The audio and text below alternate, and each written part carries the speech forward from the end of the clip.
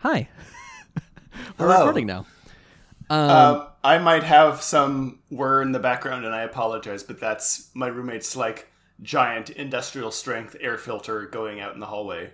Oh, shit. Then, yeah, no, that is already forgiven. We got a necessary whir.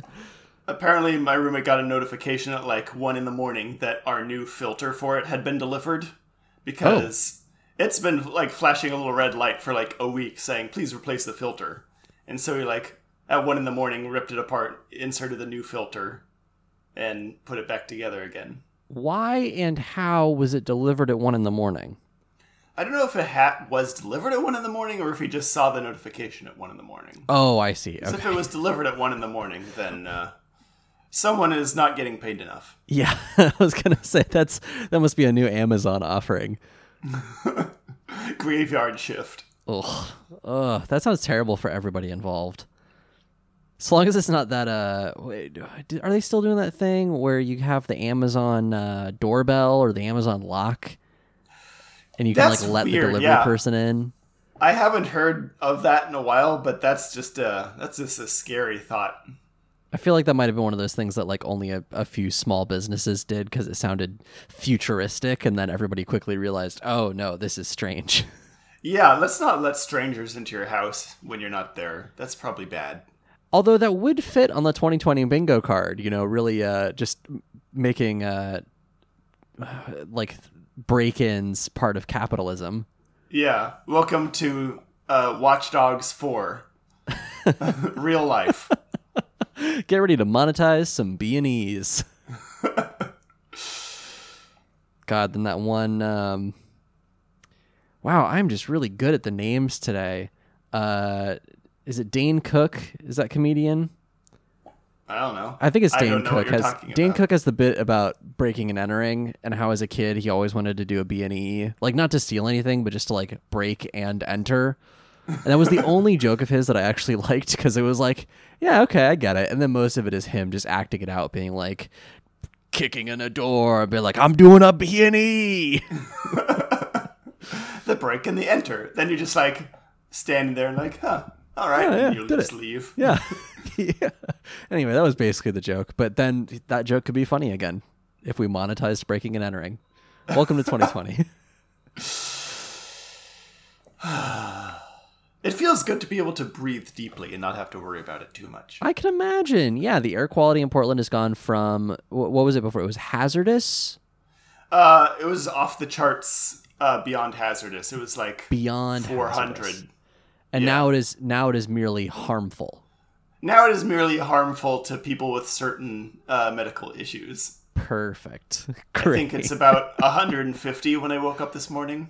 Where 100 is already bad, right? And it was at 5 something? Yeah, something around those lines, depending on the time of day and where you were in the city. You'll love to see it. Well, I'm glad. No, I'm glad that some rain came. Portland pulled through. Yeah, everyone was celebrating at 3 a.m. Thunderstorm rolled in, nearly knocked me out of bed at 3 a.m. Jesus. I woke up and the ground is soaking wet, and it smells nice. Well, good. Well, not nice. It smells better. Better. It's gonna smell like wet ash for a while. Yeah, I was I'm gonna go stand in the rain, and then I immediately thought, no, I don't want that stuff coagulating on me. Ooh, oh, yeah. I mean, you just should probably get a nice oily sheen. Yeah, get the hose at some point, wash your car off. That's gonna be a weird thing. Oh, I did that yesterday. Okay, good. In anticipation. Good. I didn't even think about that. Yeah, all the weird residue from everything. Yeah, just hosing off your car this is people's houses. Yeah. I wanted to ask, I was just thinking about stuff for the podcast and about how you were doing in Portland.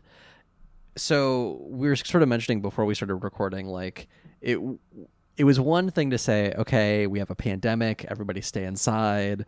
It was another thing to be all right, Pacific Northwest, y'all really have to stay inside. Earth will not allow you to leave your homes. Not only shouldn't you go outside, now you can't. without causing injury to yourself. Right. It's like in like I've been playing a lot of Breath of the Wild lately. It's like sort of it's walking like in in fucking lava. Metroid Prime 2 Echoes when you go into the dark world and take toxic damage from the environment. Jimmy, I think this is a new record. You have to stay within the like 6 feet or so of your air filter.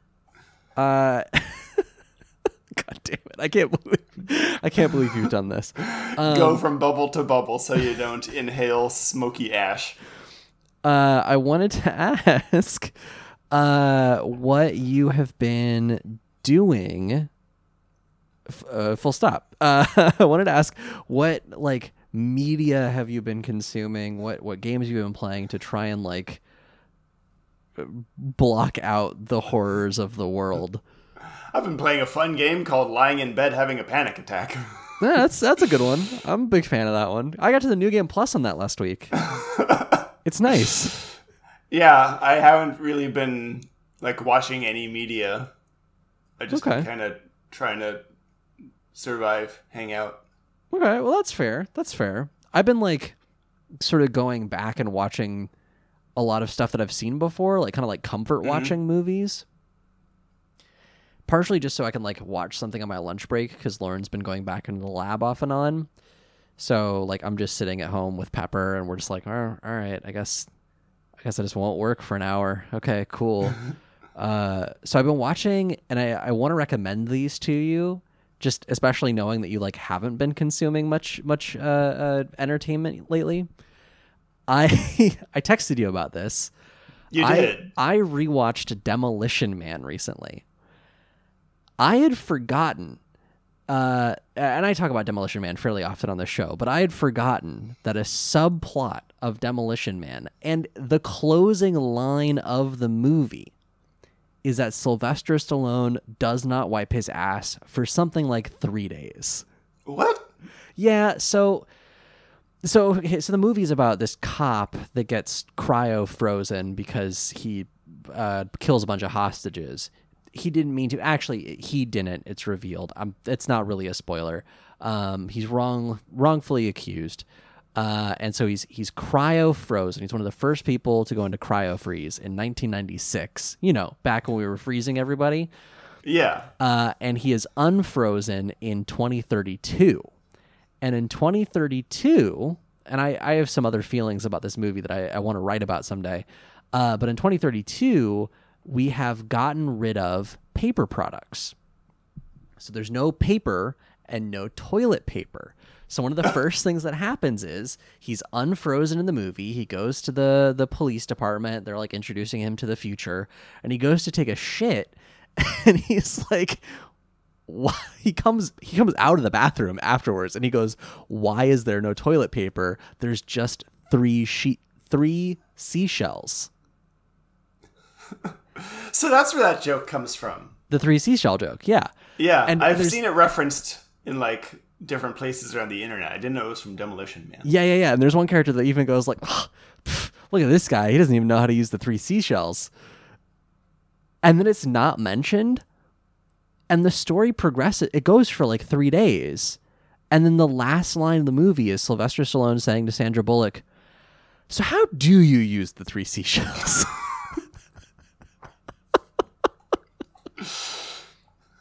So everybody go watch Demolition Man. It's wonderful. It's on Netflix. I'll have to give that a look. I also we do like a regular bad movie night with some friends here.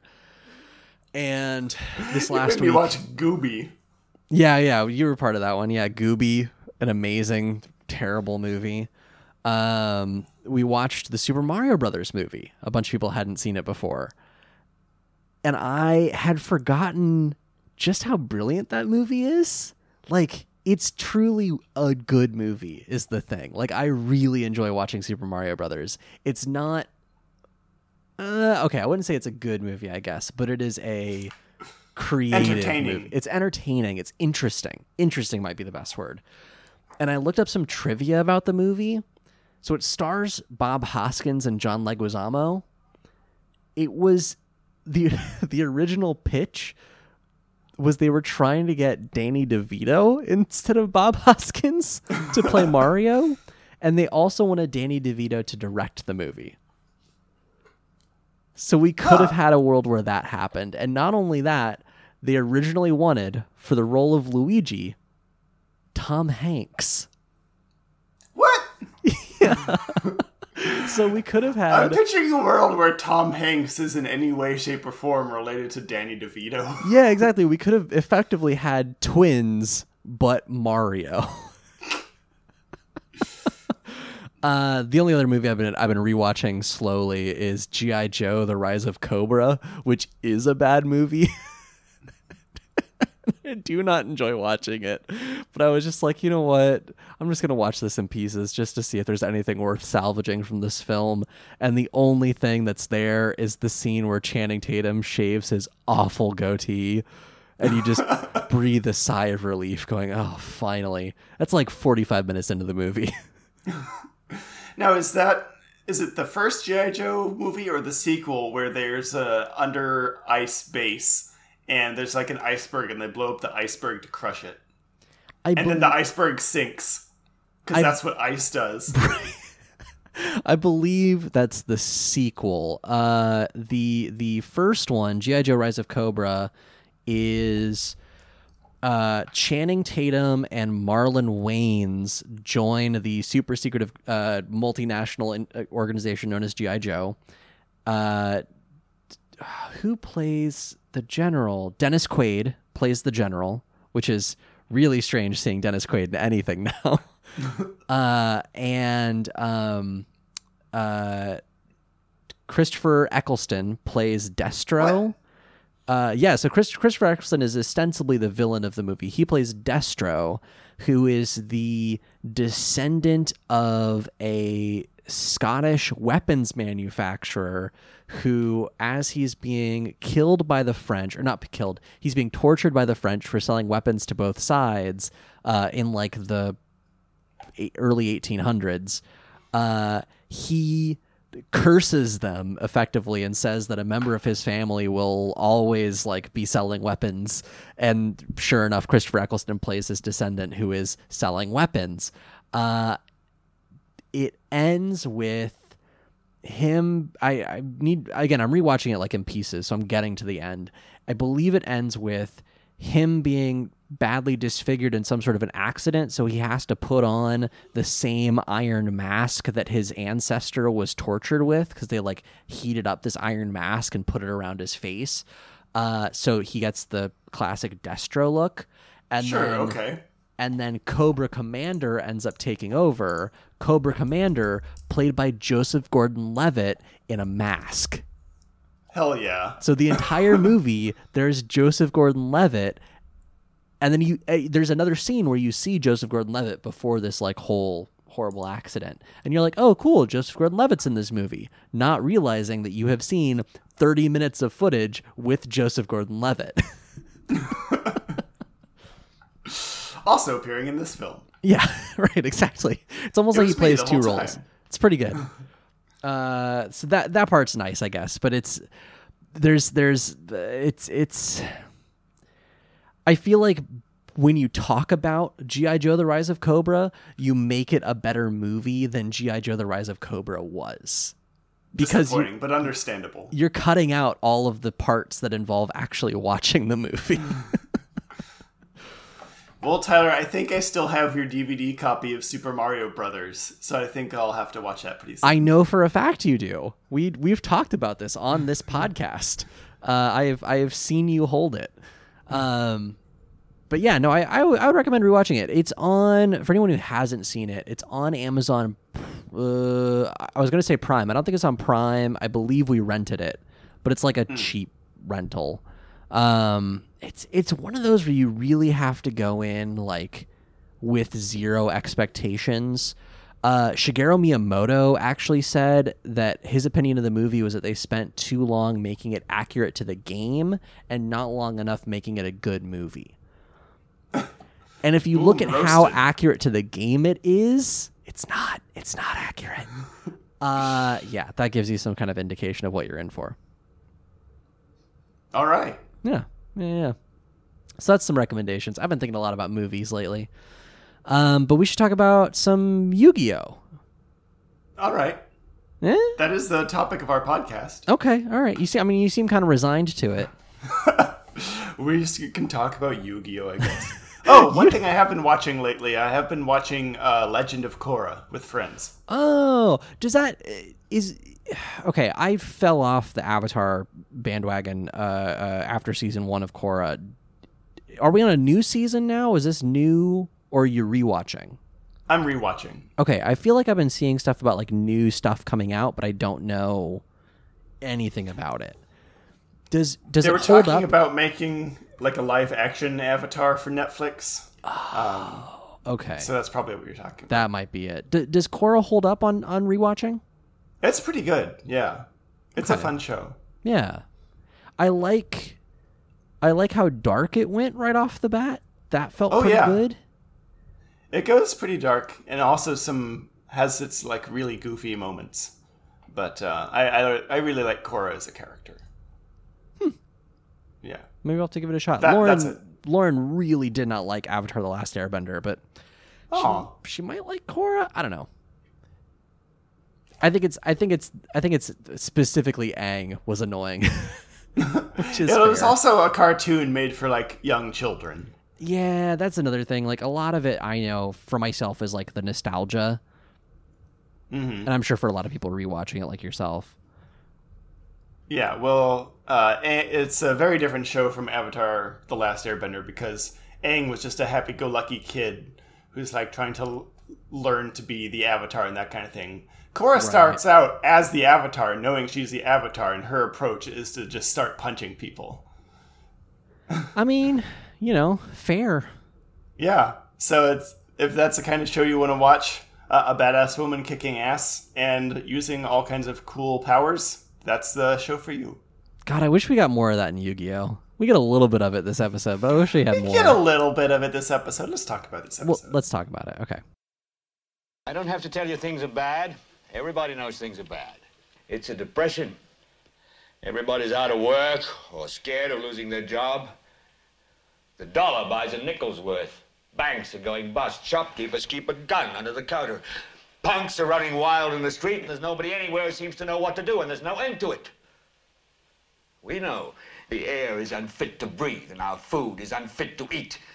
We sit watching our TVs while some local newscaster tells us that today we had 15 homicides and 63 violent crimes, as if that's the way it's supposed to be. We know things are bad, worse than bad. They're crazy. It's like everything everywhere is going crazy, so we don't go out anymore. We sit in the house, and slowly the world we're living in is getting smaller, and all we say is, please, at least leave us alone in our living rooms. Let me have my toaster and my TV and my steel-belted radios, and I won't say anything. Just leave us alone. Well, I'm not going to leave you alone. I want you to get mad. I don't want you to protest. I don't want you to riot. I don't want you to write to your congressman because I wouldn't know what to tell you to write. I don't know what to do about the depression and the inflation and the Russians and the crime in the street. All I know is that first, you've got to get mad. You've got to say, I'm a human being. God damn it. My life has value. So, I want you to get up now. I want all of you to get up out of your chairs. I want you to get up right now and go to the window, open it, and stick your head out and yell. It's time to podcast. Hello, everyone. Welcome to You Activated My Podcast, the weekly Yu-Gi-Oh! Recap podcast. I'm Tyler. 20 minutes later, I'm Jimmy. And finally, we are going to be talking about Season 3, Episode 6, Freeze Play Part 2. This is the second part. Finally. It's been 84 years. The second one. The translated title of this episode is Shine, the Jewel of the Sage. The summary says... I feel like that's a subtitle for one of the little shine sprites that you get in Super Mario Sunshine. Ooh, yeah. Where you can imagine just going into one of the worlds in Super Mario Sunshine, and you could just picture the little title of the stage you're in, the Jewel of the Sage. And the boss is like a Kamek. Is that the magician one? Yeah. I'd be into that. Man, that came out today, by the way, on the day we're recording. The 3D All-Stars. Looking forward to picking that up. I thought this about weekend. thinking about getting it, but I also own all those games individually, so I'm not sure if it's worth it. I mean, if you still have a console that can play them, probably not worth it. But that's neither here nor there. We're here to talk about Yu-Gi-Oh! Yeah. The summary says, despite gaining a lead with Mahavilo, Taya falls behind as Crump begins an assault on her life points, causing the ice around her to grow. With the help of her deckmaster, Dark Magician Girl, and Yugi's Dark Magician, Taya gains enough confidence to win. Freaking spoiling the end of the episode right in the summary there. Yeah, it's, it is what it is. The recap, just because it's been a bit since our last episode, the recap is important here. Effectively, the duel is as you lose life points, you get frozen. This ice sort of grows up around you, and if you die in the game, a creepy old man takes over your body in real life. Yep. Those are the two rules, really. And we're in a duel with Taya and Crump. Our good friend Crump, our favorite villain. The penguin accountant. The penguin accountant. Honestly, after 2 weeks of living in the nightmare hellscape of Portland, being unable to breathe or go outside, it's actually really nice to see Crump. I was like, finally, I get to pay attention to some goofy bullshit that doesn't matter. Yeah, Crump kind of has like a comforting villain sort of aspect to him. Yeah, he's a penguin accountant. Did you ever feel this way about like Jafar? I feel like Jafar was kind of this for me. Like I hate Jafar, but I just feel so comfortable hating Jafar. It's Jafar, that old scoundrel. Gonna watch you get your ass kicked again. Yeah, I'm really pleased with this. Let's just like watch Jafar for a while. The Jafar Show. Yeah, I'd watch that. I want to sort of confess something to you, Jimmy, about this show. So I turned on closed captioning for the first time. I remembered to turn on closed captioning at the start of the episode. What I usually do is I think to myself, I should turn on closed captioning, and then I forget until somebody says something that I want to write down. So I go back, turn on closed captioning, and check the spelling and everything. This time I turned it on before I started watching anything. So for the first time, and we've watched 104, 105 episodes of this show. We've been doing this for almost 3 years. Holy cow. For the first time ever, I realized that the words spoken at the beginning of the intro song are not Yugi, Yugi, Yugi, yo. They're saying words. Did you not hear the this? The voice says Yugi is king of games. And Yu-Gi-Oh is king of games. Dun dun dun dun. Dun dun dun dun dun dun dun dun dun. For years, Jimmy, have thought that was just a weird reverb effect, and all he was saying was Yugi over and over again with a weird delay and reverb. How? I need to go back and listen to the intro just so I can try and hear it that way. I have always heard Yugi is king of games. Today is the first, and only because I read it in the closed captioning. It's like when you finally are able to see the magic eye.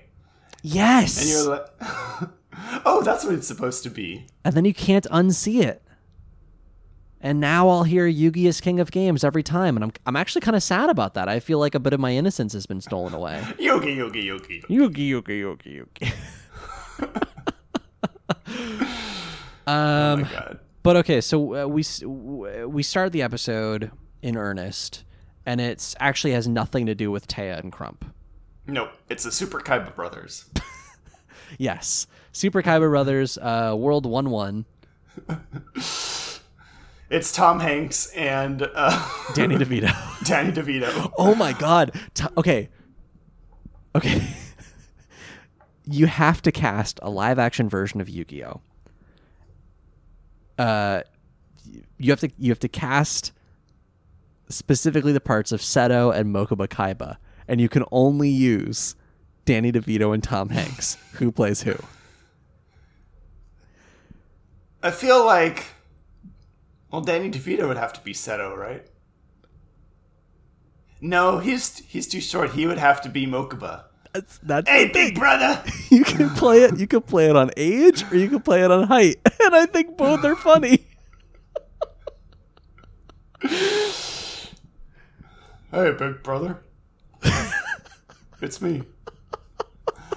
Is that your Tom Hanks? You know, Gozaburo always said life is like a box of chocolates. It's full of nasty shit. You don't like it.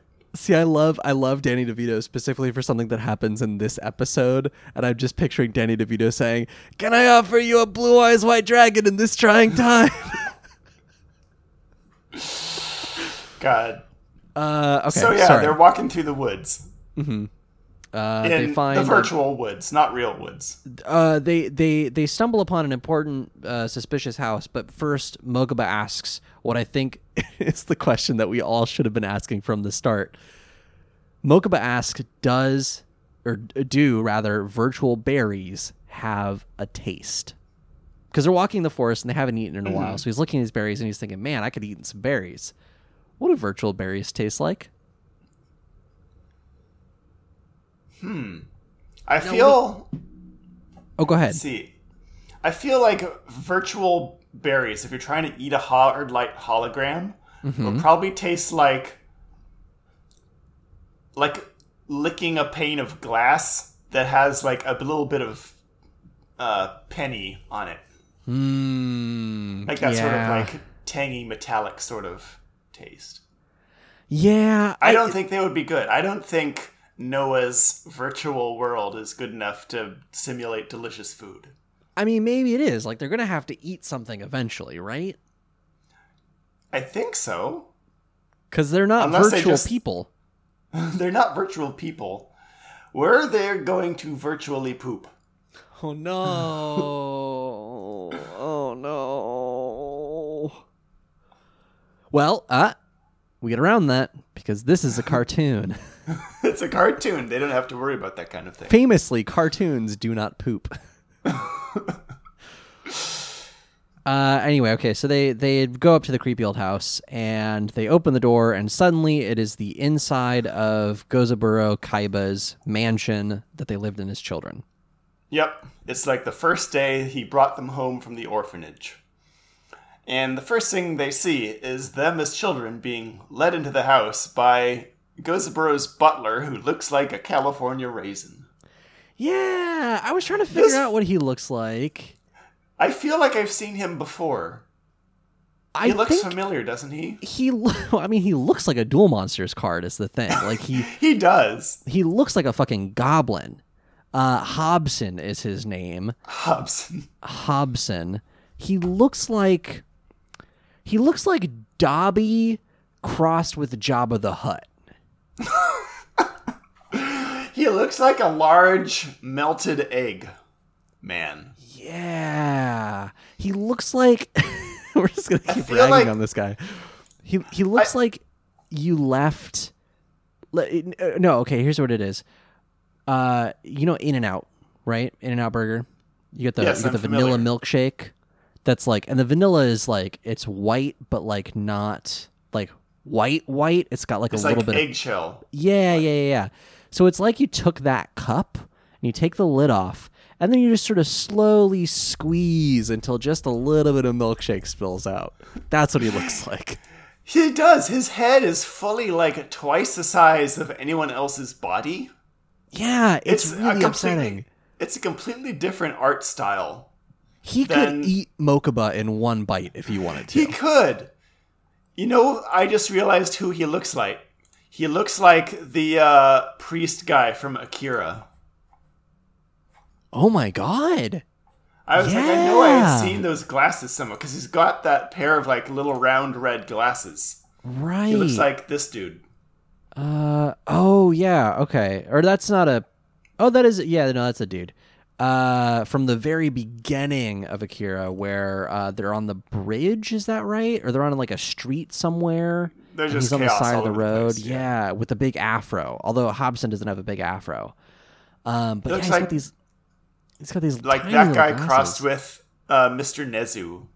the guy with the buck teeth, also from Akira. The like businessman who like overdoses on drugs. Yeah, okay. That dude. Yeah. Yeah, it's just really unsettling, and I don't really understand why Hobson exists. He's just so unsettling. He looks like he was dragged and dropped from another media entirely. And he's got this like, at least I like, obviously I really want to watch the Japanese for this episode, but the dub is very like, proper English gentleman. Yes, Mr. Kaiba will be seeing you now in his quarters.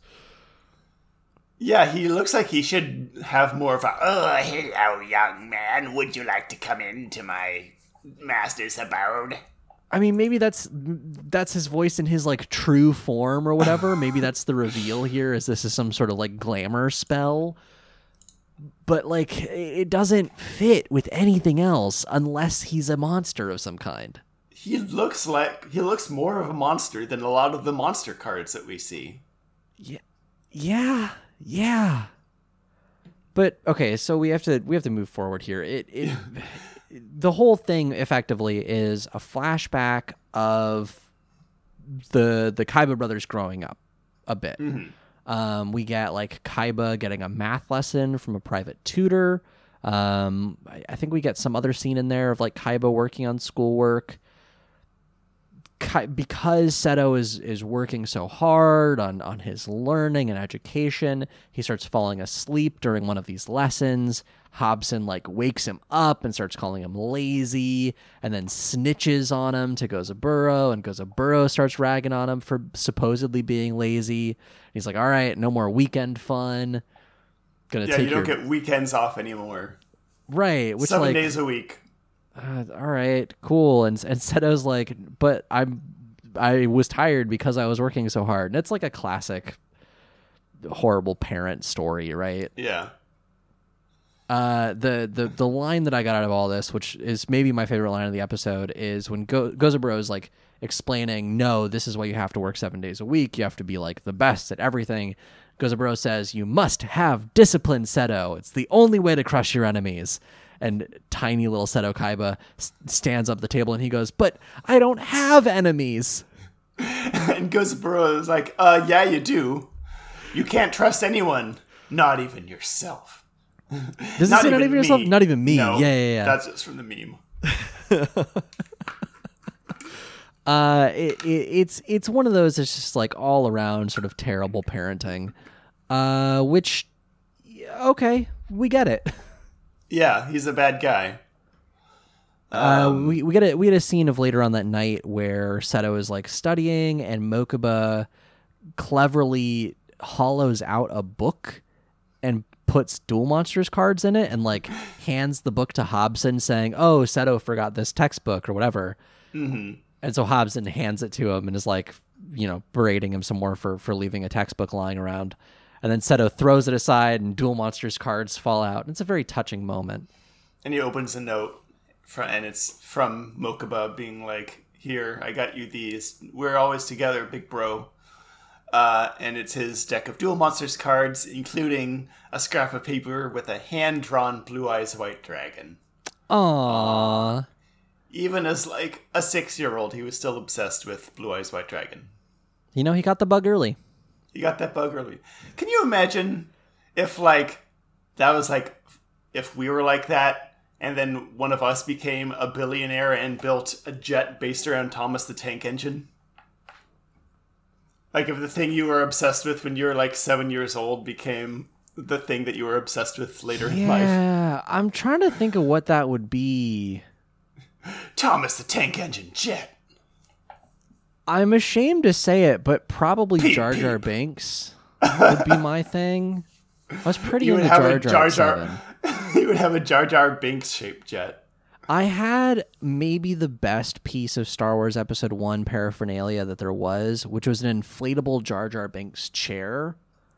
Oh hell yeah! Do you remember this? So it was Jar Jar Binks. I vaguely remember it. Is effectively an inflatable, but it was Jar Jar Binks sitting like crisscross applesauce. So you sit in his lap, and then his head like comes up over your head, so it looks like you're just sitting on Jar Jar's lap, which when I say it that way sounds creepier than it was. But that is yeah, great. yeah, That is great. boy, the Jar Jar jet sounds really appealing, actually. Eat the rich. This whole scene plays out, and then the whole world just dissolves in front of the real Seto and Mokuba, who are standing there watching the whole thing, and reveals Noah, and Noah starts talking to them. I think he does a slow clap too, classic villain move. I think he does. I'm going to be honest, I did not hear a word Noah said because I was distracted by what he was wearing. I do not know what I expected. I did not expect white shorts. He's just a little nerd. He's wearing white shorts and knee-high black socks. Is he wearing Birkenstocks? He looks like a bug-type Pokemon trainer. Yeah, he really does. He really looks like a Viridian Forest motherfucker, just like hanging around like he's got the most powerful team ever, but it's a bunch of level 3 Caterpies and one Metapod that only knows Harden. And so Seto and Mokuba are like, dude, what the hell are you... He's like, I'm going to make you relive every bad thing that's ever happened to you. And they're like, dude, why? And he's like, fuck you, that's why. Yeah, he says something like, so that I can have everything. No, so that... Something like, everything that you have should have been mine, or something along that. Something Something to that effect. But basically just like, nah, fuck you. Yeah. Which is kind of refreshing. Like, I appreciate that. For once he doesn't have some, like, scheme. He's just a piece of shit who wants to make Kaiba feel bad. Right. You know, and I think we need more of that in the world. That's some true villainy. We cut to the Yugis. Oh, yeah. You know, the protagonist of this show. Right. The king of games. The king of games, as the intro says. As I learned today. And guess what? They're still going through random doors. They are going at these doors. They finally stop, and they think to themselves, "We're not getting anywhere." So what's the puzzle here? They figured out last episode that the stars on the doors there were 1, 2, 3, or 4 stars, and those corresponded to monster levels, right? So they could defeat the monster, go through the door. Yugi has a brain blast. Jimmy Neutron zoom into his head. There's like all kinds of like particles whizzing around in there, and he's like, "Wait a minute! 1, 2, 3, 4. That's the order we should go through the doors in." That's the combination of my luggage. Only a complete idiot would have that combination on his luggage. And that's the puzzle. That's it. They have to go through the doors in order, and they have to beat the monsters behind each door. And Yugi's like, "All right, cool. Let's start with the first one." I'm going to summon... What does he summon? Obnoxious Celtic Guardian. And the door glows, and fucking Krang comes out behind it, and the Guardian cuts it in half, and like, all right, okay, cool. Door 1, down. Done. And then they just keep going through doors. Yep. That's like their entire side plot during this episode. Them going through various doors. Yeah. But now we get to the meat of this episode, which is Taya dueling Crump. Hooray! Duel. So Taya is partially frozen in ice already. And so she's shivering and upset about it. But Crump says, "Advantage number 204 of being a penguin. We have thermal insulated flipper feet." I have so many questions. What were the first 203 advantages of being a penguin? I want to see his master list. How many are there in total? Yeah. Like, is this in order of significance that you have thermal insulated flipper feet at number 204? And is this... What is it in comparison to? What's it an advantage over? Is it compared to being human? Yeah, well, from context, I think it's compared to, like, human feet, where you stand on ice and you get cold. Gotcha. But if you're a penguin, you don't get cold. Okay. So, like, advantage 205, no stigma about clothing. I don't know. Crump is wearing clothing, though. That's true. He's wearing clothing because he wants to, not because there's a societal sort of more about wearing clothing. Yeah. Advantage number 206 would be tax fraud is probably a lot easier. If you're a penguin, because no one wants to be the guy auditing a fucking penguin. God, no, that sounds like the worst job. All right, where just are your some guy at receipts? the IRS. What? I have to go investigate record scratch. A penguin?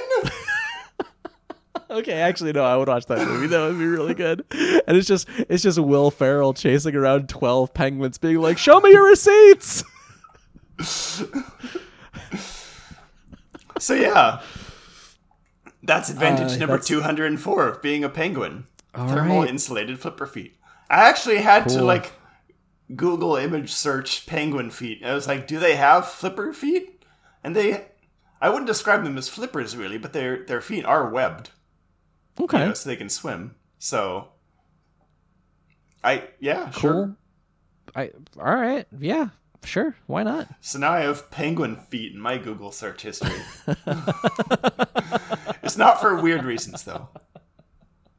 Yeah, sure. Tell that to the guy monitoring you at the FBI. So we are dueling. It is Crump's turn. So he has Flying Penguin, who in turn has a sword. Sure. Is a flying penguin just like a fat bird? Like, can we just call it a bird at that point? Is it different from a penguin somehow? Yeah, how is it flying? Because it doesn't really have wings. Does it have a jetpack? Does it have a jetpack? That we just can't see. Maybe that's it. Taya plays a card face down in defense mode. Crump draws ya boy Bolt Penguin. And then he has Flying Penguin attack the face down card, which is turns out to be Skellangle? Skellangel.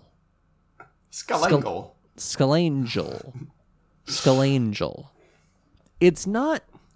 I don't think it's Madeline spelled how Skangle. it's said, and I don't really want to say it again. Our favorite Prime Minister of Germany, and the author of A Skeleton Wrinkle in Time. Yes, thank you. Flying Penguin attacks the face-down Madeline Langle card, which then lets Taya draw a new card, which she reveals to herself and to Dark Magician Girl as being Magic Formula. On Taya's turn, Taya draws Mahavilo. I have no idea how to say this or type it, so I'm glad you have it. Yeah. Again, having the closed captioning on helped me out here. Mahavilo looks like a Bionicle character. Like it has the cadence of being a Bionicle character in name only. Otherwise, it is like a dark sage sort of thing. Yeah.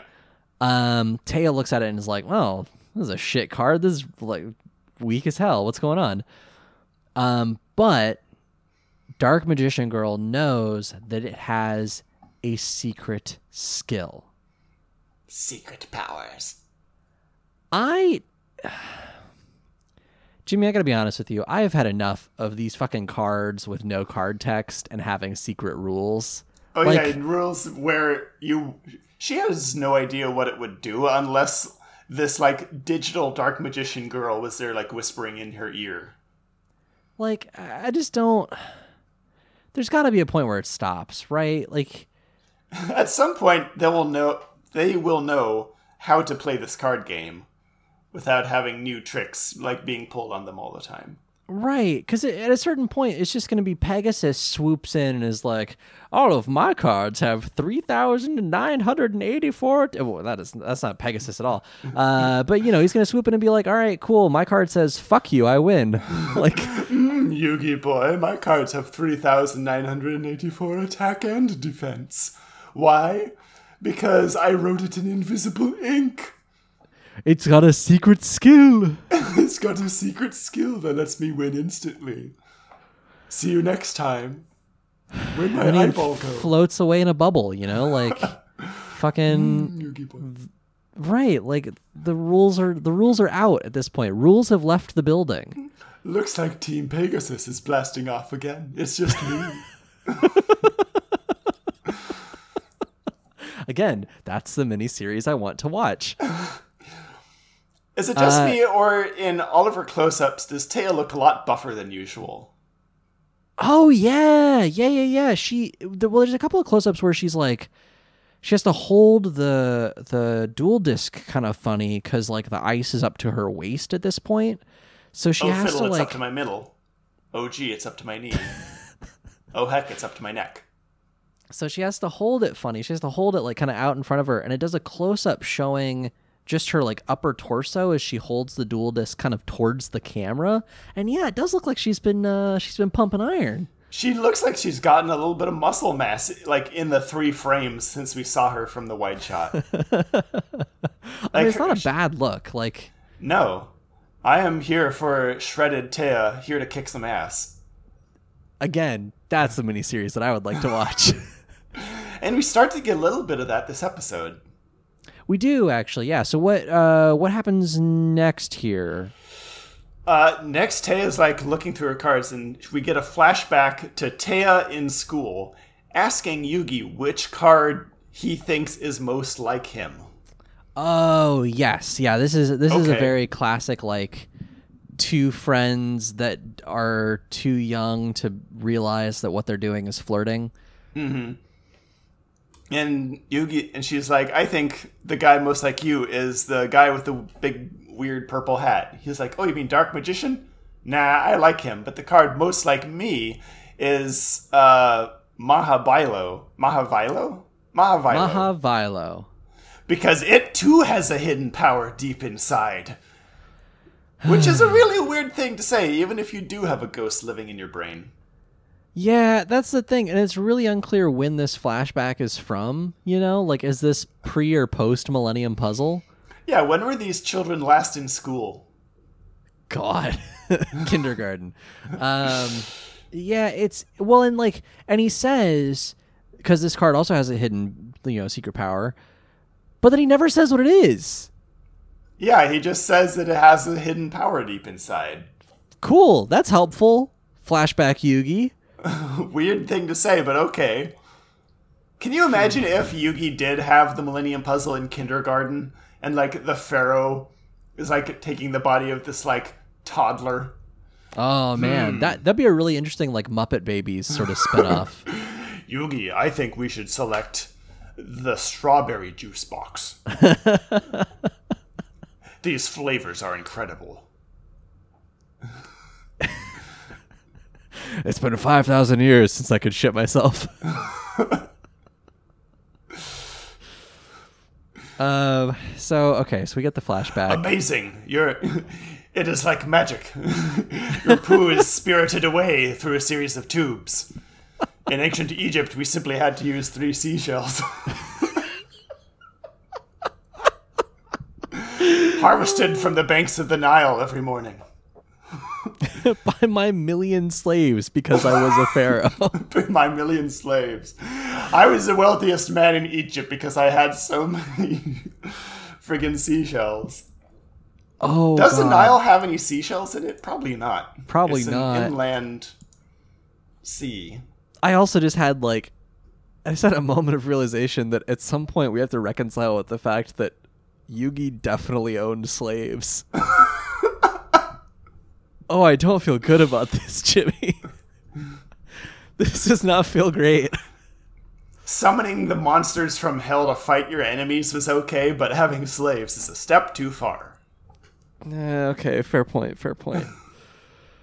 So Taya plays trapping people's minds in eternity in the Shadow Realm. That's ripping juggalos out of your rival's mind. Spiriting them away into their own separate beings. Yeah, okay, fair. It's all bad. The definitive list of all the bad things the Pharaoh has done. I wonder if somebody has compiled all of Yugi's war crimes. I mean, probably. It's on the internet somewhere, I'm sure. Taya plays Mahavilo and Magic Formula, which raises Mahavilo's attack points by 500. It's still pretty weak. Doesn't have enough attack points to beat Flying Penguin, but Mahavilo's secret ability is that it also gets 500 attack points for each of Taya's magic cards. She just says magic cards. She does not say the location of those magic cards. Is this all the magic cards on the field? Is this all the magic cards in her hand? Is this all the magic cards in her deck? Is this all the magic cards she's ever dreamed of? Well, as we can see later in this episode, maybe it's all the magic cards in her deck or in anyone else's deck. It's every magic card within a 1 mile radius. All right, get the judges out with their tape measures. We need to search everyone's deck and make sure they're within a mile. Oh God, there would be a magic card like that. Is the thing though? Like those joke decks have to have something like that. There is magic decks. I've talked about this before, where you can bring in cards from other people's decks. It exists. It exists. So now it suddenly has enough attack points to beat Flying Penguin, and this part actually looks pretty cool. So Mahavilo is like I said, kind of like a sage version of like a dark magician, very sort of classical wizard, looking robe thing. And it summons lightning as its attack. But it does this whole like hand ritual, and it like raises its hands to the sky, and lightning comes down, and it redirects it in like a magical spell kind of way, and like shoots it out. It's very it's almost like Dragon Ball in a way. Kind of, like it feels very like Kamehameha sort of shit. It looks really cool, and especially when the Flying Penguin dies, it makes like a really cool facial expression. Yeah, it goes quack, and then just kind of explodes. Yeah, it's good. It's good. I like that part. But then we cut away, and back to the Yugis. We get more of Yugi. I'm already gonna spoil like this. I don't forget. We don't have to go over everything they do. No, this isn't my worst, but like I just want to summarize it with I think what I said in the last episode was like this is my worst or my least favorite D&D dungeon is the thing. They solve the puzzles is what the bottom line is here. That's it. They get through the doors. Ta-da! Cool. The only important part here is that the final door leads him to the inside of an iceberg where he can watch the duel between Taya and Crump. Sure. I guess as a form of psychological torment, so he can watch Taya get her body taken over by this creepy old penguin man. So that's where Yugi's at for a while. He is just kind of stuck inside this iceberg.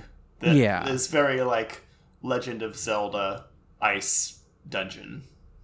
Yeah, where some of the ice is conveniently clear and the rest isn't. Mm-hmm. You expect some like ice stalactites to like fall on his head or something. Right. Or, for him to start moving in one direction and then have to like skitter to move in another direction, Like he runs down the hallway. He slides in one direction for a while. He has to like Tokyo drift down the corridor.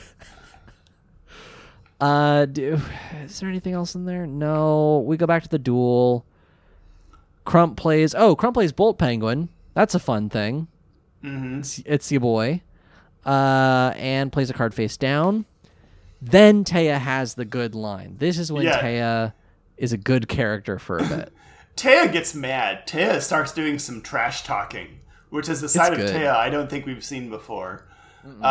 She says, "Your little turkey only has 800 defense points, and I can stuff it and roast it with one blast." Like, holy shit, where has this Taya been this whole time? Shivers. I had shivers. Very good. You done pissed off Taya. She's here to fuck up this penguin now. Yeah, that's the thing. It's like she's rightfully angry, obviously, but now she's in a point where she's like getting a bit of an advantage. Crump plays Defender Iceberg, another one of my cards from the Task Dungeon. So apparently Crump and I have a lot in common, which is a strange thing to realize. Then he plays a card face down and summons Penguin Torpedo, who is my precious child and must be protected at all costs. Penguin Torpedo is exactly what it sounds like. It's like a bullet bill, but with a penguin head. I love it. I love every part of it. It's great. I cannot get enough of Penguin Torpedo. Penguin Torpedo's special ability also is that it hits your life points directly, so it just like, as soon as it's summoned, the little rocket in its butt fires. Pew! and it just like shoots straight at Taya and does some more damage, which is fine. It's fine. Yeah. At this point, Taya feels like she's out of moves. Is that right? She like reviews her cards. Yeah, she is looking at all her stuff, and she like doesn't have any monsters she can play that will be able to like bring out or protect her. Dark Magician Girl says, "You can put me out on the field." And Taya's like, "No, I'm not going to do that. If I do that, he'll attack you, and then I'll just lose instantly if you die." Right, because the rule is if your deck master gets destroyed, you just lose the duel. Yeah. So she's in real trouble. And she plays Dark Magician Girl, and I remember, so Crump says, effectively, what I just said, he's like, oh, you must be in a bad situation if you're playing Dark Magician Girl, because if Dark Magician Girl gets destroyed, you lose. Mm-hmm. But then here's the thing I don't understand. The next thing that Crump does is he plays this card called Ocean of Regeneration, which lets him summon any water-type monster from his deck.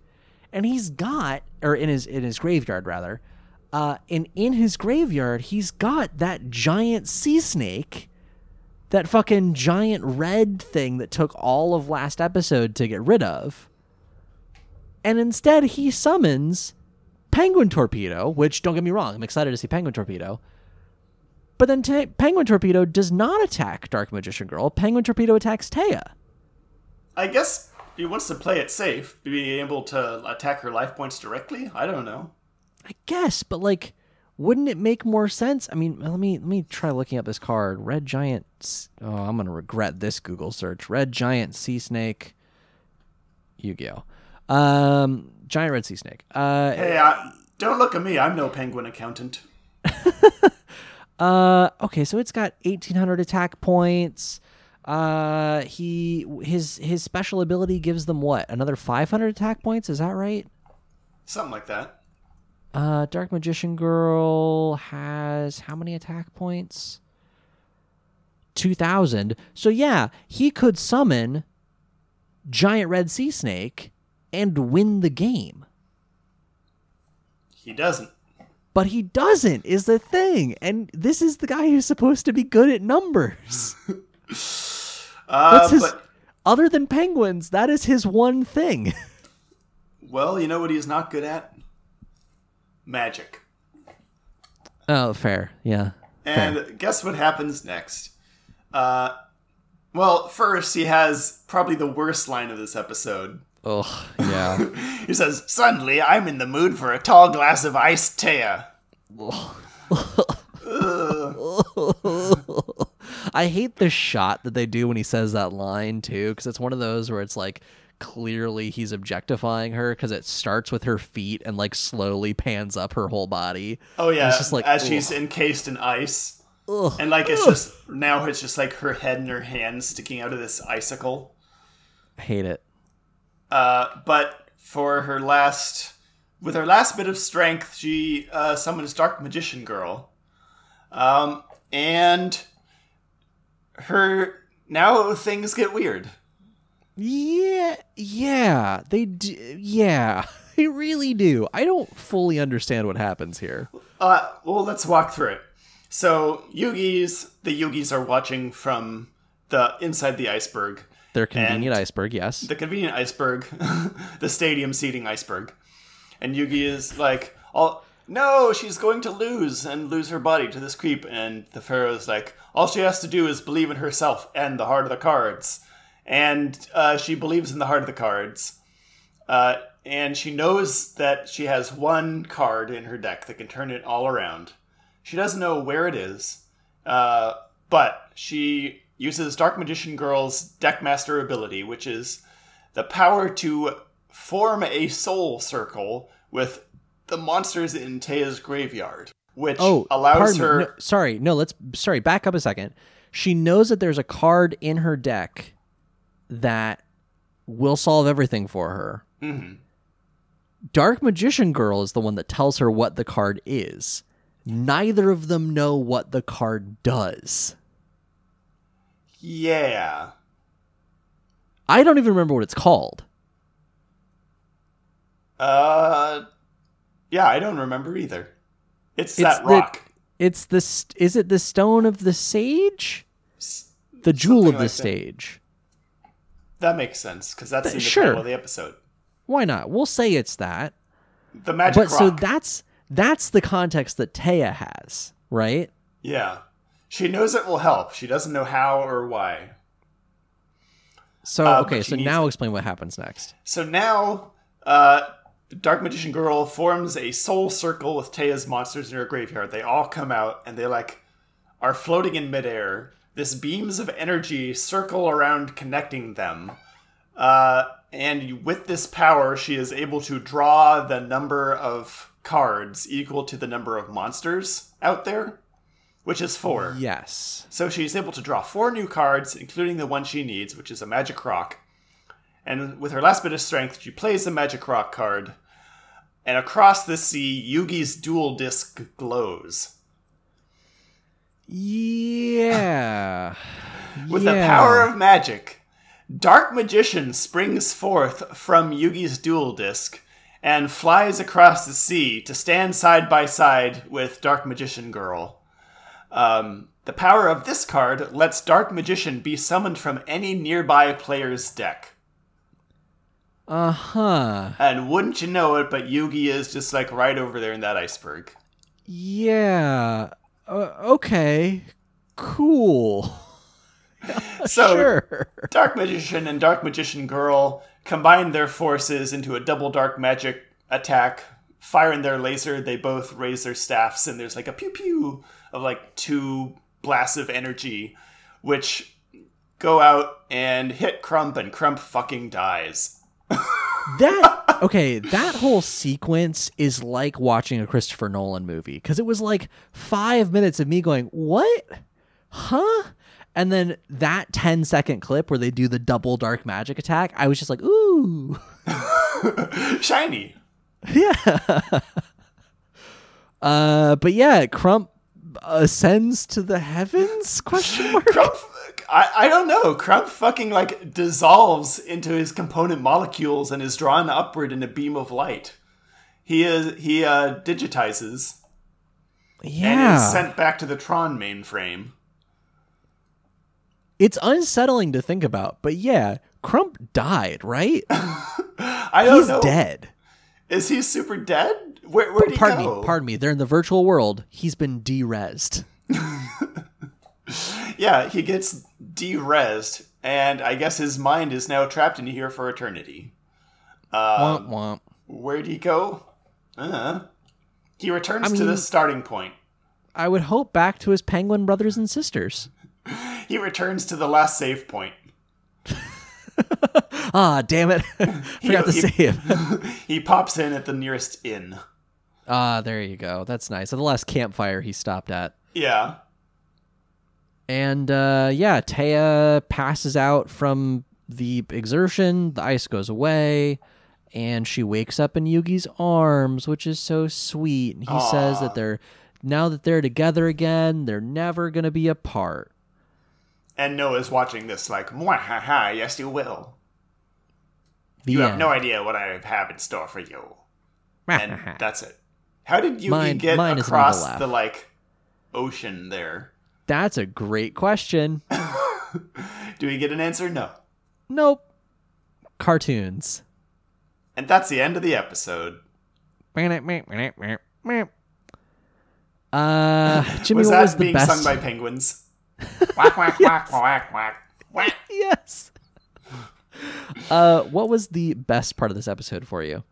The best part of this episode for me was seeing this side of Taya before. This, like, absolutely sick of this guy's shit and here to kick some ass. Usually she just kind of either a passive observer or actively getting victimized by the events of this story. So it's good to see her, like, fighting back for a change.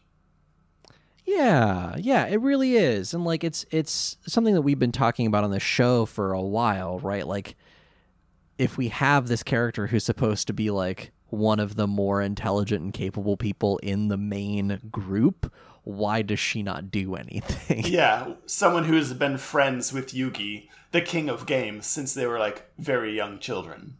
Right. It would make sense if she was maybe, part of the show. Part of the show, and actually good at games. Yeah, and it's good to see her kind of show up a bit. Yeah, finally she can duel on her own terms. So what's your best? My best, well, we kind of already talked about it. I think the problem that a lot of villains in Yu-Gi-Oh! Have is that they start with a plan that's actually really achievable. Like, they have a very clear end goal. They're at the final step. They know exactly what needs to happen. They have it within their grasp. And then they decide, actually, no, I want to have fun torturing other characters. I want to make this little child miserable before I win. Yeah, and that's their downfall, And I think at one point, I forget who it was. It might have been Merrick, who was just like, nah, but it would be more fun to do this other thing. And that's why they lose. The thing I love about this episode especially is that Noah doesn't have that. Noah is straight up like, nope, having fun and torturing people is my complete goal. That is my goal. I'm loving this. I have Kaiba right where I want him, and he brought some friends, so I'm going to make them miserable too. Right, and it feels so refreshing to be like, oh, okay, this is what it's gonna be for the whole arc of this character, right? Mm-hmm. It's just his only goal is to make Kaiba miserable. I can get behind that. Is he going to lose? Of course, he's a villain. Of course. But did he also get what he wanted? Yes. Yeah, kind of. Like, he's already won at this point, which is kind of interesting. Yeah, he's already, like, making these people miserable, which is, like, his whole shtick. Right. All right, mission accomplished. Cool. Everything from here on out for Noah is bonus. No one will ever make fun of my bug-type Pokemon again. Or my shorts that are comfy and easy to wear. Come now, Weedle. Let us retreat to my Matrix base. What was the worst part of the episode for you? As happy as I was to see Taya fight and win on her own terms, still the only reason Taya won is because Yugi happened to be nearby. Yeah. She didn't win the duel because she's a good duelist. She won the duel because Yugi was like 60 feet away inside an iceberg, which is within, I guess, the bounds of using this card that lets you summon Dark Magician from a nearby deck. Yeah, it felt really strange to me. Because at first I was really excited, like, oh, cool, like, Taya is, like, showing herself to be a strong woman, and she's being saved, in a way, by Dark Magician Girl, who has this really cool ability to, like, summon the dead to let Taya draw more cards. Like, that's really badass. And then they use all of this effort to get a man to come and do it for them. I mean, to be fair, she's winning with the power of friendship, but still, I wanted at least one episode where she won just completely by herself. Yeah, that would have been nice. Yeah. What was your worst? I feel like we've rehashed the Kaiba backstory, like, too many times, you know? Mm-hmm. Like, it made sense. I feel like it made sense last season, where it was like, when I say I mean Seto Kaiba, was shamed by my rival, and now I need to become the strongest duelist, not only so that I can, like, feel confident about myself again, but also so my board of directors will respect me, like that sort of thing. Like that backstory felt good for Kaiba. Before that, it was like, all right, he's obsessed with getting Blue Eyes White Dragon. Cool, that's enough for Kaiba. Part of his evil turned into a clown. That's enough like backstory for Kaiba. I'm good. We got bits and pieces about how he and Mokuba are orphans. Like, that's fine. Going this extra mile to really hash out, like, all right, we got Gozaburo, we got Hobson, we got this tortured childhood. It's kind of looping back around into, like, not making sense for me anymore. It just doesn't... It's a little much. Yeah, and it's really hard to reconcile, like, what's happening now with who Kaiba is today. Mm-hmm. So I don't know, like, I hope something good comes out of it, but it really feels unnecessary to do this. I feel like it's leading up to showing us the one moment where Kaiba takes over the corporation in, like, a hostile takeover from his stepdad and, like, exiles him or whatever. Yeah, I'm trying to think, because again, like, this is the point where I am going in blind as well. Like, I don't know what happens here. I have a feeling that there's just gonna be a shot of, like, Gozabura either willingly or not giving Kaiba the company, and then Noah, like, in the corner, and it's revealed that he's been there the whole time. His other adopted child that he keeps locked in the other side of the mansion. Or his biological child, you know? Who knows? Oh, yeah.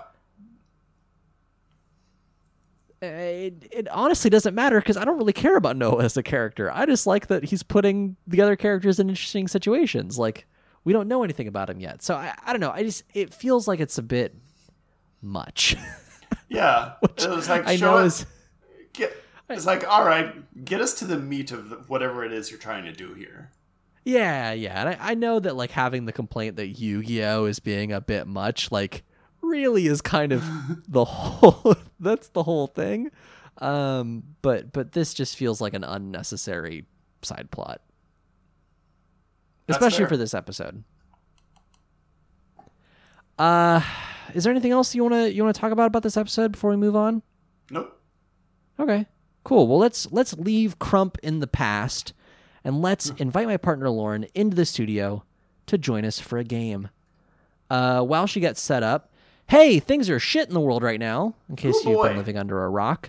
In the description I have been of living this episode, under a rock because it's dangerous to go outside of the rock. Exactly. The outside of the rock is on fire.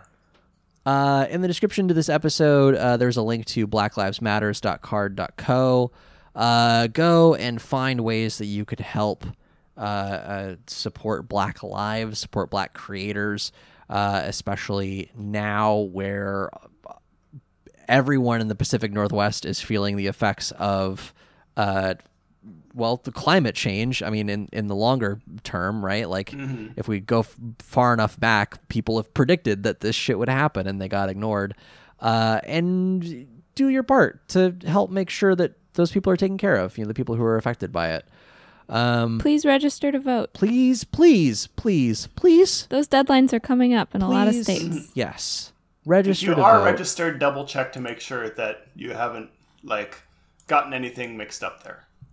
Yeah, and especially too for a lot of folks who are doing mail-in ballots, check all the mail that you get. I have been hearing some reports of people getting what looks like Trump propaganda, but is actually their mail-in ballot, and that is because certain states that is just how they look. So vote, please. We got our little cards in the mail that's like, hey, we have your correct address in not the U.S. and we'll send you your absentee ballots soon. And I got so excited. Yeah, and they misspelled my name and I had to fix it. Well. Oh, no. You can't win them all. Can't win them all. That's fine. It's fine. But you know what we can win? This game. The vote? Oh. Well, one of you, probably. That's true. One of us. What if I just decided that neither of you won one of these? What if I was just like, no draw. one? It's a draw. Oh, that would be upsetting for Chaotic. me personally, but you're welcome to bring whatever chaos energy you want to this. We'd have to take it up to the highest authority in the land and make Pepper choose. Which is me. Oh. Oh, yes. Fair. Pepper is the highest authority. Well, Lauren, High Commissioner Lauren, we have brought you in Hi. to play a little game that I like to call... a little game that I like to call You Activated My Podcast Season 3, Yu-Gi-Oh! Or Not Season 2, Enter the Task Dungeon. You just really enjoy saying that whole line every time, don't you? I do. It gives me it preps me to play the game, and it gives me some joy. Jimmy, I believe you picked the monster first last time, if I remember correctly. When you picked Boganian, and I picked Gradius. Boganian. And so I will go ahead and pick a monster first. Boganian. Thank you. For listeners who are new to the show, Enter the Task Dungeon is a game within the podcast in which Jimmy and I each pick a monster from Season 3 and pit them against each other in tasks that High Commissioner Lauren puts forth. We have our teams of monsters. There's a link to it in the show description. And then I decide whoever wins, just kind of however I want to. Exactly. Everything's made up and the points don't matter. Oh, they matter. Oh, dear. They matter very much. Oh, I have been playing this game wrong in that case. You've been doing fine. Oh, thank you. So I am going to pick first this week. Bolt Penguin and Defender Iceberg both appear in this episode, and they're both on my team, so I was tempted to pick one of them, but I'm actually going to pick Left Arm of the Forbidden One as my card. Left Arm of the Forbidden One is literally just Exodia's left arm. Wonderful. I don't really have any logic Excellent behind choice. that. I just kind of felt like it. It's a Left Arm of Exodia kind of day. Excellent choice. Tyler, did you pick Left Arm of the Forbidden One because you're left-handed? Yes. Fair enough. No, actually, can I tell you the real reason? I'm a little embarrassed that like this is where my mind went to, but I was thinking about it as we were picking cards, and listeners can go back to the draft. This is like 4 episodes ago or whatever when we drafted these monsters, and there's a point where I paused trying to think what Exodia card I want to pick. And it was because my first thought was, I'm left-handed, I should pick the left hand. And then I thought, no, that's too reductive. Which hand does Exodia wipe with? Why would you even consider something like that? Why would you think about that? I want to pick the other hand is the thing. You're saying he wipes with the right arm? That's what he grabs the 3 seashells with? And I don't remember my rationale for that. It's probably wrong is the thing. Wow. But we also never see Exodia's butt, so who knows? Left and right cheeks of the Forbidden One. So effectively what I was trying to think of was, which is Exodia's clean hand? God, it's horrifying. Wow. I feel like we've just gotten a peek into Tyler's psyche here. Yeah. I don't know how I feel about it. So sorry. So I've picked Left Arm of the Forbidden One. That's probably a mistake on my part. We'll see what happens. Jimmy, which card do you pick for this game? God, now that you've picked Left Arm, I feel compelled to choose Right Arm of the Forbidden One, just so we can determine once and so we for can all arm wrestle. Which arm of Exodia's is the best. Which I feel like we've been leading to since we both picked an arm, but I kind of want to see... God, I'm torn. I kind of want to see what would happen if I just picked some other random thing, which would win in this effort. I mean, what's really funny here is that, so I also picked, as one of my cards, I also just picked straight up Exodia. So I have Exodia the Forbidden One is one card, and then I have just Exodia's left arm as a different card. So you have Exodia's right arm. Who else? Oh, you also have Obelisk the Tormentor. Yeah. So if later you pick Exodia and I pick right arm of the Forbidden One, does that mean you can use all of Exodia except for the arm? Or are these 2 separate instances? I think it would be 2 separate instances is the thing. We'd be like that one rare hunter from season 2 who just had like 6 copies of all the pieces, summoning 2 right arms. God, I have to choose and choose soon, but it's such a difficult. This is perhaps the hardest decision I've had to make in this segment so far. Do I choose the right arm of the Forbidden One, or something else? You know what? I mean, I see. Yeah. I'm going to give myself the advantage here. I'm going to pick Curtain of the Dark Ones and give myself 2 arms to use. Oh my god. Curtain of the Dark Ones is literally just a curtain with 2 spooky arms coming out from underneath it. Wow. That's Your move, Tyler. I've got the jump on me. 2 spooky arms. Wow. So once again, I had this pre-picked, and both of you have just... I had the task pre-picked, and both of you have just... It's glorious. Have we just shit all over your plans, or is this perfect? No, I can't wait to see what you do. Oh boy. I just want to point out real quick, my 1-armed card is level 1 and Jimmy's 2-armed card is level 2. Do you just get a level every arm you get?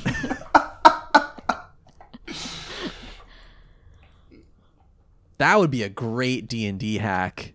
You just gain an arm every level you go up. Whoa. Oh god. In some like horrible mutated wasteland. I'm into it. That's really cool. I like that idea a lot. I'm 6 arms. I'm armed and Hi, dangerous. Commissioner Lauren. Hi, Commissioner Lauren. Hi. Hi. Hi, Commissioner Lauren. What is our task today? So today, I'm delighted to tell you that we have another listener submission. Oh boy. What kind of my plan was anyway is to sort of alternate between my terrible ideas and the good ideas sent in by listeners, so as not to use up the good ideas too quickly. Gotcha. Okay. Yep. Makes sense. So anyway, today we have a submission from Thomas/04mouse. So I'm not sure which name I meant to use there. No, Thomas has written in before. Hi, Thomas. 04mouse on Twitter. Thomas is a really good artist. Go check out their stuff. Yeah. So anyway, we have Thomas's submission today, which is gold. And it is: the 2 monsters are both on a Bachelor-style show with other dual monsters competing for the love of a human woman. What did they do to stand out and win? Oh no. Jimmy, are we Sonic 06ing this? Let me show you what I can do with my 2 arms. Okay, so if I remember correctly, I went first last you time. did, so yeah. Jimmy, you go first this week. Do you have any idea the sort of things you can do with 2 arms, 2 hands? I'll leave that part up to your imagination, but just think of all the things that this curtain with arms sticking out from under it can do for a woman. It can cook food. They can pour you a drink. They can pull out a chair when you go out to eat.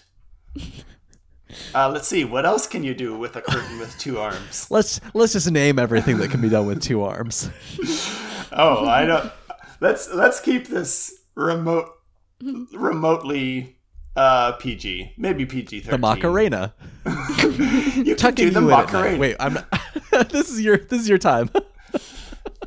It can tuck you in at night. You get your chance. Now, imagine you are in bed at night and you're lonely. Imagine being able to snuggle and have this pair of arms wrapped around you, but also not have to worry about the rest of your bed being taken up by some jackass hogging all the covers. The curtain of the dark ones has its own blanket that comes with it. You can use all the blankets that you want. And the curtain of the dark ones will be fine. You can wrap yourself up, and these arms will be okay. So we're saying here that there is no body. It's literally just a pair of disembodied arms behind a curtain. I can only go off of what the card art is suggesting, which is that this is just a disembodied floating curtain with a pair of arms sticking out from underneath it. That do not lead to any kind of body. Yeah, they lead to something, but I'll leave that up to your imagination as well. It's more That's fun what that you way. get to discover if you win this dating show. Let's see, what is the card text for these guys anyway? A curtain that a spellcaster made. It is said to raise a dark power. Oh, I'll show you a my. dark power. I'll raise your dark power. The curtain of the dark ones won't need to eat. It's just a pair of arms. So when you go to the McDonald's drive-thru, you get to eat all the fries. Oh, that's a good point. The curtain of the dark ones will be driving. Oh, wait. I think the curtain of the dark ones, when driving, would need to have one of those setups for disabled people who don't have legs. Because it's just a pair of arms. They won't be able to reach the pedals. Oh, that's That's a true. good Yeah, point. you would need like switches on the hand dash. On the brake, handlebar, hand yeah. pedal. Curtain of the dark ones would also be pretty good at video games. But not great at conversation. Not necessarily great at conversation. You will have a nice, peaceful, quiet relationship. Unless it's magic to be able to speak. Why are you helping him? I'm not helping him. I'm selling her on what all the great things that Curtain of the Dark Ones can bring to the table. I like multiple arms. Can I say? Also, another thing I can say, great shoulder massages. 2 arms. Mm-hmm. 2 arms. Okay. Yeah, that's Curtain of the Dark Ones. What would Curtain of the Dark Ones do specifically to stand out? It sounds like a lot of I don't know, favors and doing nice things. And Well, when you don't have any visible mouth or any other appendages, all that, a lot of the things that you will have to do are acts of service and kindness to your partner. And I feel like Curtain of the Dark Ones would excel at that. Also, very soft and huggable. It's a curtain.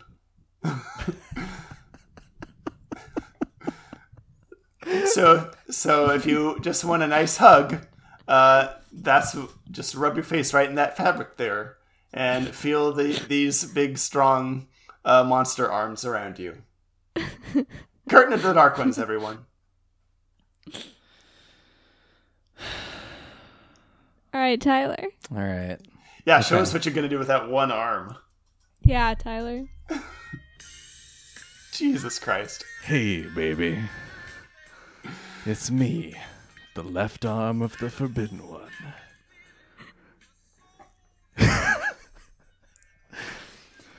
I know what you're thinking, girl. You're thinking, what could this left arm do for you? But let me tell you, girl, Not wife. there's nothing. There ain't nothing this left arm can't do for you. Come on, get a taste of this Forbidden One. I would like to raise an objection here. Yeah, I think that's warranted. It's not just an arm by itself. That arm is attached through a dimensional doorway to the rest of Exodia. Lauren, you know what Exodia looks like, right? No, it's No, fine. I It's don't. fine. No, you know what? You don't have to pop that seal. What? Left arm of the Forbidden One is a kinky motherfucker, is what it is. Left arm of the Forbidden One comes chained. Yeah. Just is handcuffed. Right out of the box. Left arm of the Forbidden One will let you do anything to it that you Oh, want because boy. it does not have a 'Cause choice. it's an arm. It's an arm. Left arm of the Forbidden One is the ultimate power bottom. Left arm of the Forbidden One. How? Because it's muscly and has robot fingers and is handcuffed to space. Yeah. what Left is it arm of the Forbidden handcuffed One to? is sealed by magic, and whoever breaks the seal will know infinite power. Whoa. Come on, baby. Break the seal.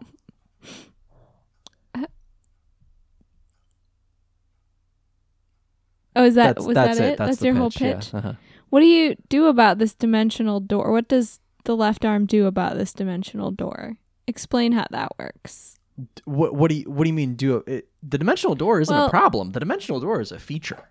Like the dimensional on The door, Bachelor, and they have to like go on dates with each other. Okay, here's the thing is, so my favorite episode of The Bachelor is always Hometowns, where they go. I've never seen The Bachelor, full disclosure, but Okay. I have seen a lot of trashy British dating shows. Right. So think of what's that one where the 5 guys come over to the lady's house And get her burgers and fries. Pornhub.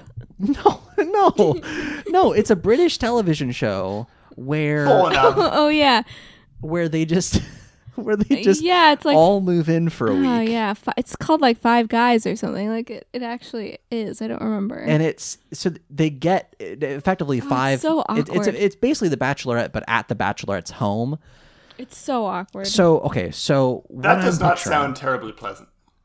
My serious answer to that question is in the episode of The Bachelorette where they go to the Bachelorette's hometown, or they go to the Bachelor's hometown. Pardon me, the men who are trying to woo the Bachelorette, and they meet the families, and that is often the scariest episode because that's how you know like the real them. Left Arm Forbidden Ones. Bachelors or the Bachelorette. That's how you know the real. The men. Okay. Yeah. Because you get to know like their moms and like see how their families react to like them being on a television show where he's trying to date a woman, like that sort of thing. Left Arm of the Forbidden One's family is the rest of the Forbidden One, and they're all magically tied to this seal, right? So you know that they're locked away, and you don't have to interact with Left Arm of the Forbidden One's family if you do not want to. If you want to, they're there for you, and they're very strong. They will protect you.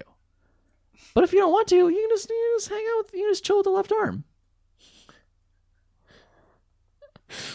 It's entirely up to you is the thing. You have all the power in this relationship. Again, ultimate power bottom. I feel awkward because I feel like you're addressing this to me as though I am the woman on this dating fair. show. Well, it's just because you're sitting here next to me is the thing. That's fair. Maybe if we personified this woman a little bit more, that might help. But we don't have to. Should have. That's kind of the thing. So the trick with, and I'm admitting this, the trick with Left Arm of the Forbidden One in this context is you gotta be into it. If you're down to clown, be into arms either way in this particular fashion. That's true. Arms and arms alone. Yeah, really into holding hands.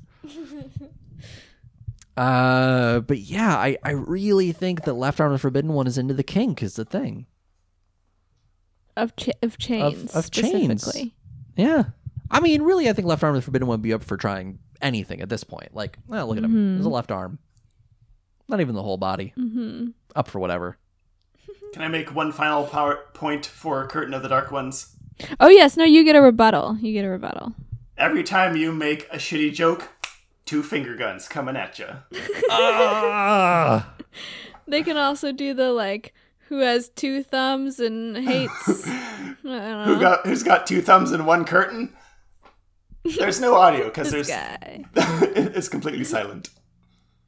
My rebuttal to that rebuttal, Left Arm of the Forbidden One does a great Arnold Schwarzenegger impression, but it's only that one scene from Terminator 2. Again, this is an audio podcast, but I have my thumb in the air and I'm sinking slowly. I have a question about the left arm of the Forbidden One. Who doesn't? Okay, I probably have several questions, but I have one immediate question. Yeah. So there's an allusion to the rest of the body. Yes, you do have a pelvis as well. Explain that. Well, explain. Like, does it just stop? Does it go off into a different dimension? What's the deal with the rest of the body? We've seen this in the show. This is actually something I can answer. Yeah. Okay. It's a gradient into transparency. Ooh, that's kind of cool. So it just sort of fades. Mm-hmm. And then floats. It just floats there. The left arm doesn't have to walk or anything. It just hovers. But it is chained. It is chained to something. To something. What's it chained to in the show? Who can say? Curtain of the Dark Ones, all real, baby. That's all curtain. You don't have to worry about fading into transparency or whatever. You get the whole curtain. Oh, damn it. Okay, no, hang on. Let me go back on that answer. Ask me again what it's chained to. What's it chained to? Whatever you want, baby.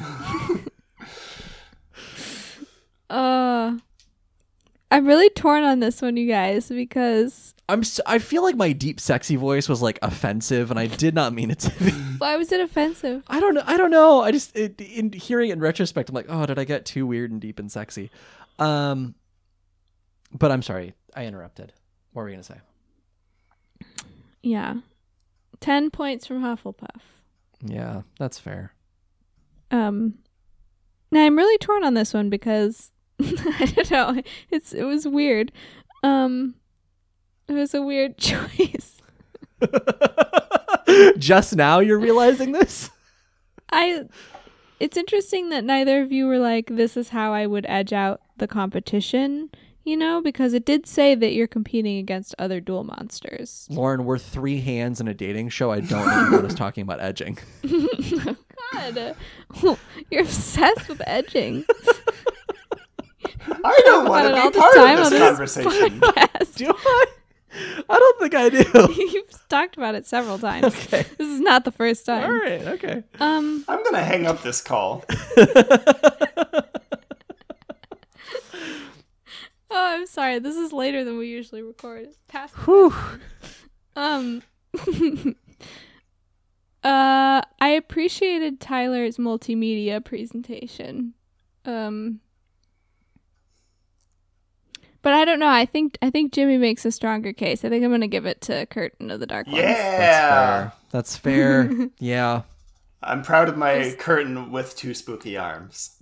I found myself several times during Jimmy's pitch being like, yeah, that actually sounds really nice. I also like the spookiness of the arms. I know that shouldn't be part of the decision because Jimmy has no control over that. But because that's just the card art. You need to appreciate these cards on the merits that they have. And you did choose the card. So, initially. Yay! Congratulations. Thank you. Good job, Jimmy. Well earned. Well earned. I just keep looking at Curtain of the Dark Ones and thinking how great it is that a monster is just a curtain with some arms coming out of it. That seems like a very like a Japanese yokai sort of thing. Yeah. It really is. Does it look to you like it's doing like an army crawl across the floor? It does. Like you would wake up at like the witching hour and you would see your like floor length curtains and like out from underneath it you would see these arms just start crawling out towards you. Yeah. But it's just your loving partner coming back with a glass of water. Aww. There's like some light coming out from under the curtain as well. In kind of an ominous fashion. It's a curtain. It's blocking the sunlight for you early in the morning so you can sleep in. Oh. Aww. That's so nice. That's nice. All right. Nice. Well, that brings us to the end of this episode. Wow. What an end it is. That was a weird one. I feel strange about this, everybody. Too. Okay, so if you want to get in touch with us, the best way to do that is to email us at youactivatedmypodcast@gmail.com. You can also use the contact form on our website, heartofthe.cards. You can follow us on Twitter and Instagram at yampod, YAMPOD, for episode updates.